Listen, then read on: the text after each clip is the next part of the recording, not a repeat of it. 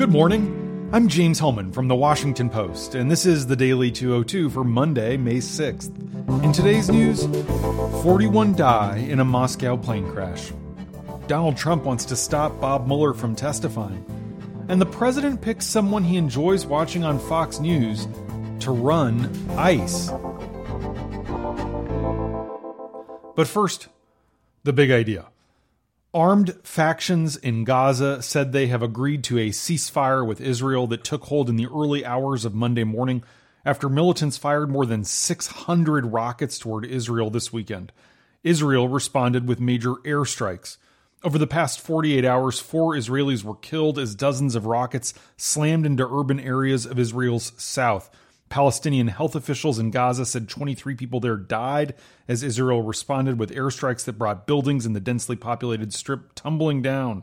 It was the worst bout of violence since the 2014 war between Israel and Hamas, which rules Gaza, and involved the first Israeli civilian deaths by rocket fire since that clash.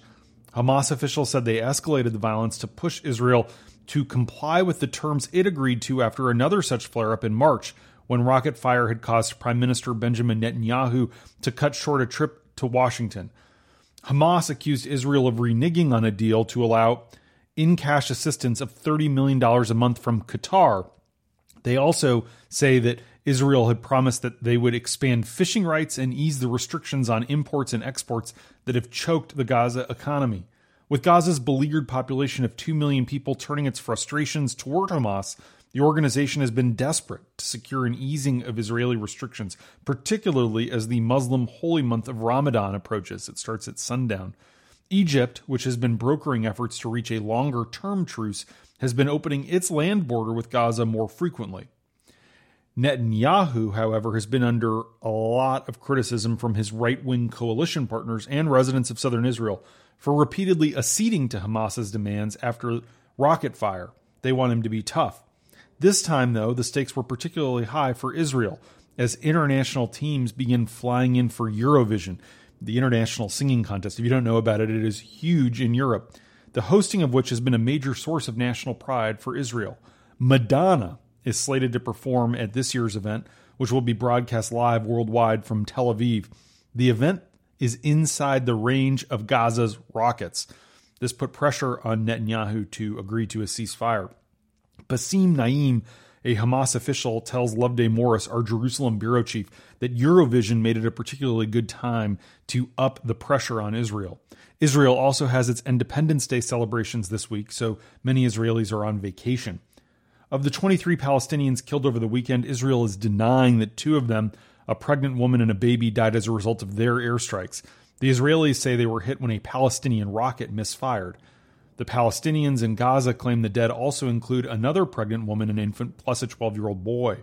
Militant factions say at least 9 of the dead were their fighters, with 8 of them from the Islamic Jihad. During the flare-up, Israel says it carried out its first targeted assassination in Gaza after a hiatus of several years. Here again, Netanyahu's right-wing coalition partners have been pushing him to bring back the policy, especially since his victory in the recent elections. The Israeli military says it targeted a 34-year-old man who worked in a money exchange office and was responsible for channeling Iranian funds to Hamas and Islamic Jihad. Those are the 2 largest militant groups in Gaza.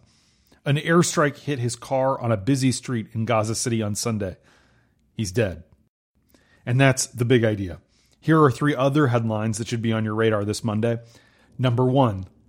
41 people were killed Sunday when a Russian passenger jet making an emergency landing in Moscow touched down and burst into flames. The Russian-made Sukhoi Superjet, carrying 78 people, bounced across the runway as it landed. Video from the scene shows thick black smoke pouring out from behind. The aircraft, operated by Aeroflot, then skidded to a stop. Passengers scrambled out of the burning hulk down emergency slides, some with children in their arms.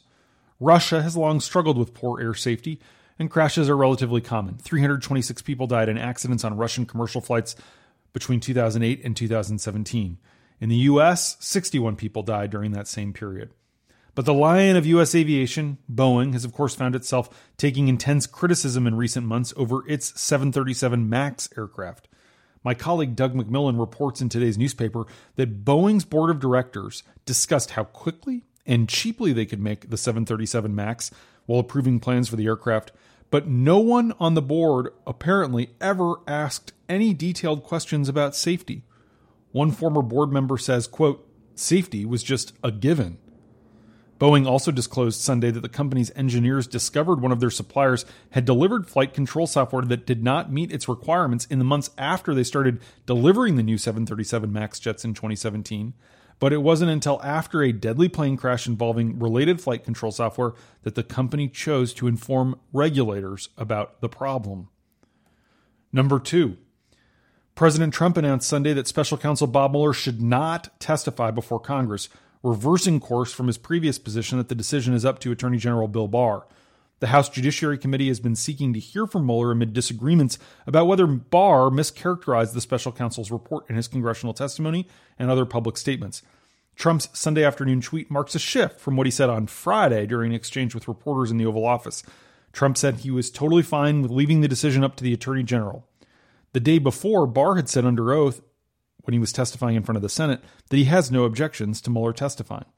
Trump's reversal came just hours after a Democrat on the House Judiciary Committee said that the panel has proposed a date of May 15th for Mueller to appear, but that no agreement has been reached yet. Representative David Cicilline, the Democrat from Rhode Island, said on Fox News Sunday that a tentative date has been set, but then he said in a tweet a few hours later that he had misspoken and there's nothing tentative. It's just the day they hope Mueller comes. A spokesman for Mueller declined to comment. Number 3. Trump announced Sunday that he will nominate Mark Morgan, who briefly ran the Border Patrol at the end of the Obama administration, to lead ICE. Trump's Twitter announcement caught White House aides and Homeland Security officials by surprise. They had not been informed Morgan was Trump's choice, and at ICE, senior leaders learned of the decision from the president's social media post, according to 2 senior administration officials. Morgan, who had been in his position at Border Patrol only a few months before he was ousted shortly after Trump took office, seems to have auditioned for his new job largely via television appearances, particularly on Fox News. Morgan has given his support to the president's declaration of a national emergency to enable him to build a border wall. That's how he first got on the president's radar. And now he has his dream job. And that's the Daily 202 for Monday, May 6th. Thanks for listening. I'm James Hillman. I'll talk to you tomorrow.